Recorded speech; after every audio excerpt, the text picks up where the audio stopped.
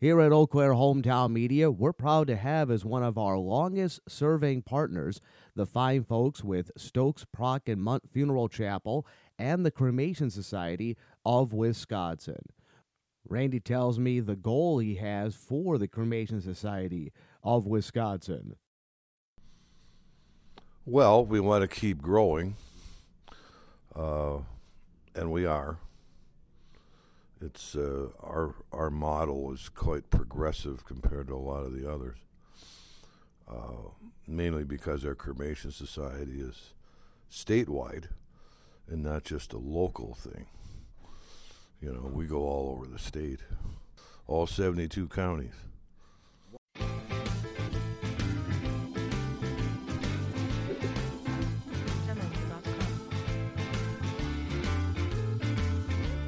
This is Fair Talk, presented by the Northern Wisconsin State Fair. My name is Landon Teese, and I'm joined always with the wonderful Rusty Bulk, the Executive Director of the Northern Wisconsin State Fair. Rusty, how are we doing today?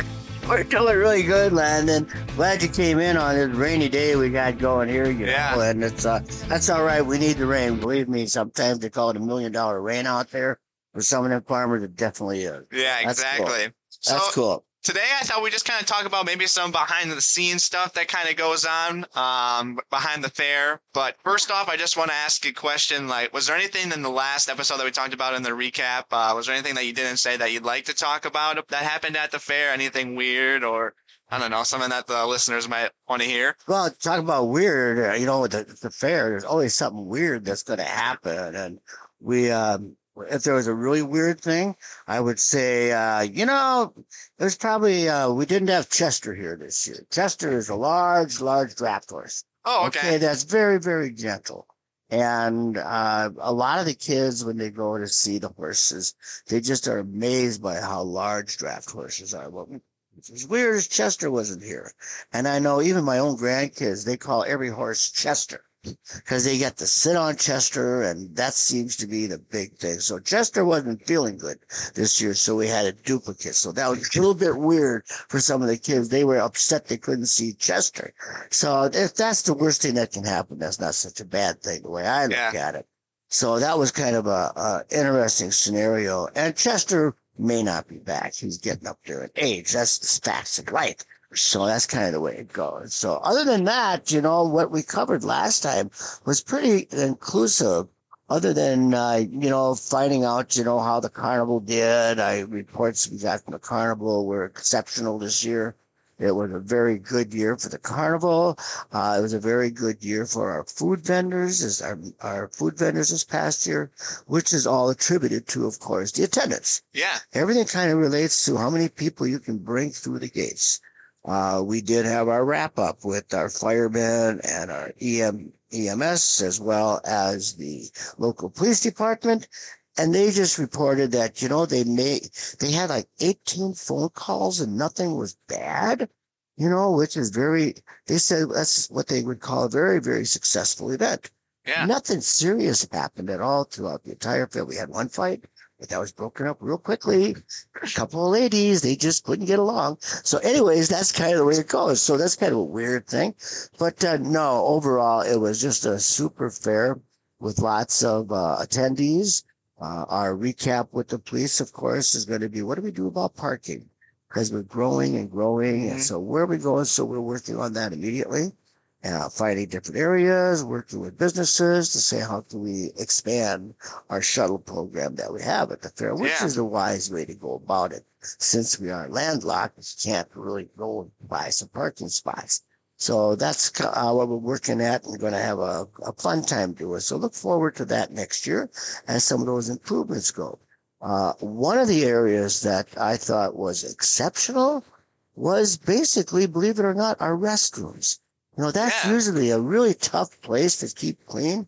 And I got to give J&F Services a lot of credit because they are the ones that came in and helped us the last 2 years, quite frankly, to overview what are we doing, how are we going about it, and how can we keep it clean. And mostly ironically, and not even ironically, but it's about the women.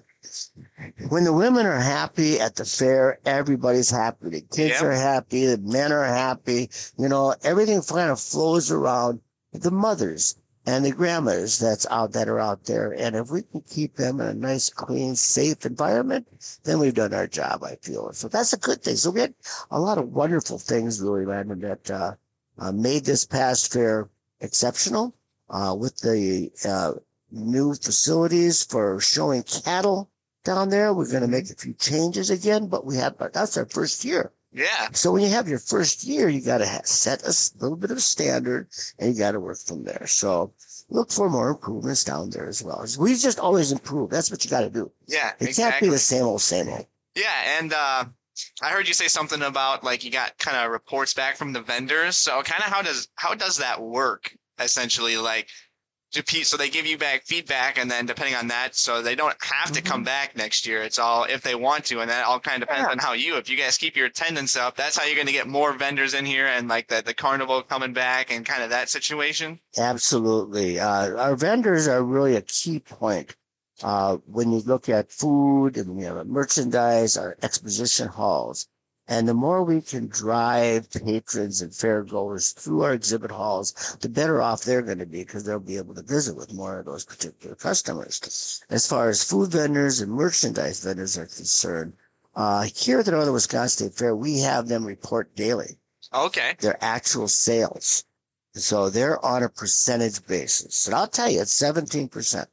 We charge our food vendors 17% and merchandise vendors for products that they purchase here at the fairgrounds and leave with. That has been holding true. This is the first year we increased it by 2%. Ever since I've been here for the last 14 years, it was 15%, which was really low on the whole as far as local areas. So vendors enjoy coming here. They can make more money. And so we look at it, when they make more money, we can make more money as well. So that's a big thing for food vendors. A food vendor contract is basically a license to participate at the annual fair. And that is an annual renewable license that they have.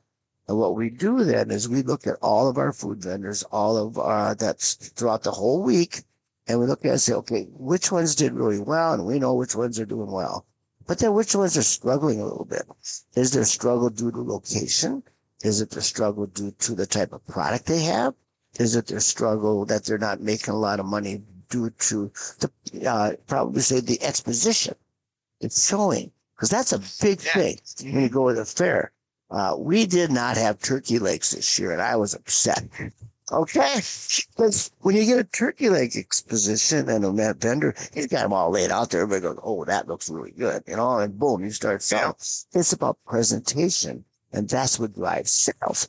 So we always have the right, and we always look at trying to help out the bottom 10, 15% of our food vendors that are struggling, what we would call struggling, feeling they could do a better job and make more money for themselves. Then we work with them and say, okay, let's move them to a different location to see if it helps their sales. And so we have the right to move various vendors around it. That's in our contract to help them out. Is what it is. And if they don't succeed in 1 or 2 years, and then we're going to have to ask them to leave because we can always find new vendors to come in. We have a waiting list of food vendors to come into the Northern Wisconsin State Fair, which is a good thing to do because we try not to oversaturate food products or food vendors. A little bit of a line is good for a food vendor, 4 or 5 people. It doesn't take long for that to move if people get that. But if the lines are 20, 30 people long, it becomes frustrating for the customer. So we look at that. We look at how do we balance that out, as well as the carnival. There are times for the carnival where there's long lines, and it's because you've got a wristband where you can ride all day. So some rides are a lot more popular in that regard. So they do a good job of moving them along so everybody can experience that same particular ride or that just to have fun. Exactly. And some of those vendors, like you said, what's, like your longest vendor that you've had coming in, and like that person, they've been here so much, they know how to like push the food out, or they know how to keep the merchandise moving, to keep that line flowing. Absolutely. Yes. Some of our seasoned, let's call them seasoned food vendors that have been here for 20, 30 years. and they've got their spot. People know where it's at. They're going to go. The French fry guy, come on, he's been here forever. Everybody's going to get a bucket of fries. Hari for his euros, it's the best euro in the state of Wisconsin. Wherever he goes, he gets the same reports. We have Schroeder Concessions, who brings in 8 concession areas, quite frankly, and that's our corn dog specialist. Yep. Gotta have corn dogs. It's those things. So the other ones, your barbecues, your seafoods, some of those are professionals that travel across with the carnival and with the fairs across yeah. the United States. But others are we try to keep some locals in here as well to try to boost up our local economy. Because that's kind of the main thing that we're doing here is trying to build that economic impact for everybody. So that's a good thing to do.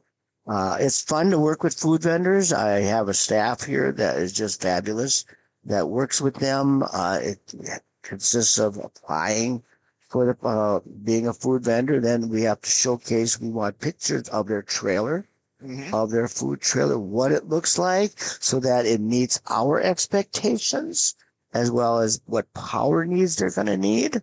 Those are some big things. And then what space needs they're going to be. So I get a kick out of so many of them. Oh, I've got a 24-foot concession trailer, so I need 24 frontage. Well, you also got a hitch that's about 5 feet long, and you got something in the back that's 5 feet. So you need about 35 feet. Don't tell me you only need 24. So it's a crackerjack box of getting out and putting everything together into a puzzle. And some of Beth Welke takes care of our vendors out front here. And this is kind of her first year, and she laid it out as, Beth, you're doing a great job, but when we start getting going, when Mr. Chuck Furnett and myself started laying these things together, as with Joe Sikora, we look at, okay, this is not going to work together because the tongues don't work or the power doesn't work. We have actually a food vendor that needs 200 amps. 200 amps, that's over a household worth of power that they need, but it has to do with what are they serving? They're probably serving soft serve ice cream, where they got a soft serve machine in there. That takes about probably 50, 60 amps, a couple of air conditioners in there. They just add coolers and freezers and everything else that's going on. So some of them are very utility demanding is what it is. So we got a lot of power here. So we've always put a lot of power up. So food vendors are great. I can't say enough about the staff, the way we work together, because during the fair, as I mentioned, that's the time for, personally, Rusty to go out and meet the customers, to meet the fairgoers that are coming in, the benefactors, those people that gave money to our barn construction project, barn replacement project. Those are the people I want to meet and visit with and say, how did we do? How can we do better? Here's what we're going to do now. Here's what we're doing going ahead. So what have we done? Where are we at? Where are we going to go in the future? I think that's a really important thing that everybody understands, that Northern Wisconsin State Fair is always growing. It's always changing. It's evolving. It's going to be having more things going on as we move forward in this whole scheme of operations of what we're doing here. And that cannot happen, quite frankly, without with a really passionate staff. When you work at the Northern Wisconsin State Fair, it's fun. We create fun, but we work hard. Yeah. We put a lot of time into it. It starts with our finance department. Debbie Beyer here, she comes in and she takes care of the finances and takes care of all the billing and all the postings. And that's a lot to it. When we started in 2009, our first fair, there wasn't a whole lot that we could do, and a lot was done by typewriter. Believe it or not, Landon, yeah. Typewriters, and that's the way contracts went out. Now it's all done, of course, electronically, etc. But it starts in that area of how we develop. Bringing Joe Sikora on for our maintenance, for our grounds and maintenance supervisor, was probably the wisest thing we ever did. The gentleman is nonstop. He's extremely passionate about the grounds. He takes great care and pride in what you see here. So when you look at the grounds, the development of the buildings, and how we've gone about it, a lot of thought and care has been taken into it. So when you come in, we kind of get yelled at for trying to damage something. There's a reason for it. You treat this as our home. And it Yeah. should be our home for everybody because then everybody can enjoy it. So it starts with that. The entry department has changed drastically over this past year. Now the entries are when you want to enter your potatoes and you want to enter your fudge bars and your pies and stuff like that. That's a process where you go to our online entry process. Now you find the item that it is, whatever department it is, from cattle to pickles. You find that department. It's a huge book. It's a long process that you find that, and but we've got it laid out in all categories, so you can just scroll down to the various element that you're looking at, and then that all gets processed. That used to all be done by hand and written out. So I don't know. Do you do a lot of cursive writing, Landon? No, I think we learned cursive in second grade, and I There never you go. used it since. There you go. So I always say that's going to be our secret code for us seniors that use cursive yet, because nobody else will be able to read it. But anyway, all these entry forms, they would come in and all be written down in cursive. Some of them scribble a lot. You can't understand their letters. So by consolidating that to an online entry system where they have to put it in, it saved a lot. We evolved from that to what we did last year, bringing in a new software program totally that will help us elevate it to the next level over the next couple of years. So we invested some money in that this past year in order to get ShowWorks, which is a new software company that we're using, which will also allow us with pads, iPads, and devices right in the show ring, and right when the cattle are coming in, and right when the judges are judging it, you just punch it on the pad, and it'll all automatically go to decentralized software. Excuse me. So that's really good to try to develop that. So that's evolved. That actually evolved because of a lady called named Kim Jeffers, who did the entry department here for 35 years, and she didn't want any different software. So she retired last year, which allowed us to elevate and move it to another level. Yeah. So that's kind of the way things evolved here, as well as even staff and workers from the gates and everything. So we now have Wi-Fi, very strong Wi-Fi throughout the grounds with our fiber network that we have on the grounds. And so we can have our device, our point of sale POSs at the gates, and our scanning devices to make it easier for people to come in. You see that we changed our gating to make it faster for people to get in and make it easier all the way around.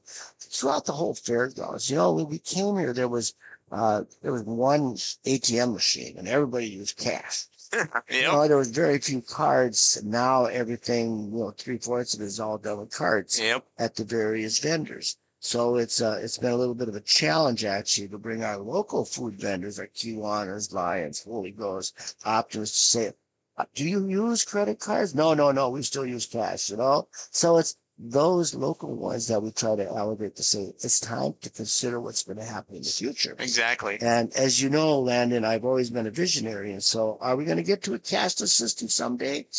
It's possible. It's very possible. I know your age and my son's age, they don't have cash in their pocket. It's all with their cards. And I think many other businesses and just, I don't know, like events in the area, especially sporting events, they're all going cashless. So, I mean, you guys probably wouldn't be out of the wrong to do that. Lastly, before we kind of wrap up here, I do want to talk a little bit about the board of the Northern Wisconsin State Fair. Kind of what is their process in it? When do you guys meet? And kind of like what's that whole behind the scenes for the fair? Sure, exactly. We have right now a 10-person board. We have room for one more person on this particular board. We added, actually, we wanted to add 2 positions with the barn project coming on so that we had more representation from that to better utilize that area of the fairgrounds. So we have a volunteer board of directors that's selected. There's no election process. It's a selection process. Okay. So board terms are 3-year terms, a maximum of 2 terms. So a 6-year commitment is what we have. Those particular board members, when we started, it consisted of the best people in Chippewa Falls because we wanted to make sure that it was operationally and financially successful and give it the best help that we can. And so that transition has been moving. So I must say, currently our board has probably dropped about 20 years in age, which is really good because it gives some fresh ideas and new ideas going forward. So in the selection process, when a person has come to the end of their term, it's their job to go out and find two people that have similar backgrounds, shall we say, whether it's finance or marketing, find two people that have similar passion for the fair, and then they write up something to say, okay, is this somebody that you would be of interest to do that? Board members come in here with no agenda. We ask them that they be open-minded, and that's all part of our mission statement of what we want our board members to do, and visionary people to look to the future. So then we sit down with them and we interview them. I take them usually out to lunch with that board member and say, okay, Landon, so what do you got? What do you want? What's your vision for the fair? Okay. Where do you want to go? What do you want to see this particular grounds look like? What would you like to see? Okay. And then I tell the board members, I tell them, I says, you know what? I'm not going to ask you to be the fundraiser because people hate to ask for money, right? Yep. They do it. I says, you can be as involved in the board and in the operations of the fair as you want to be. Okay.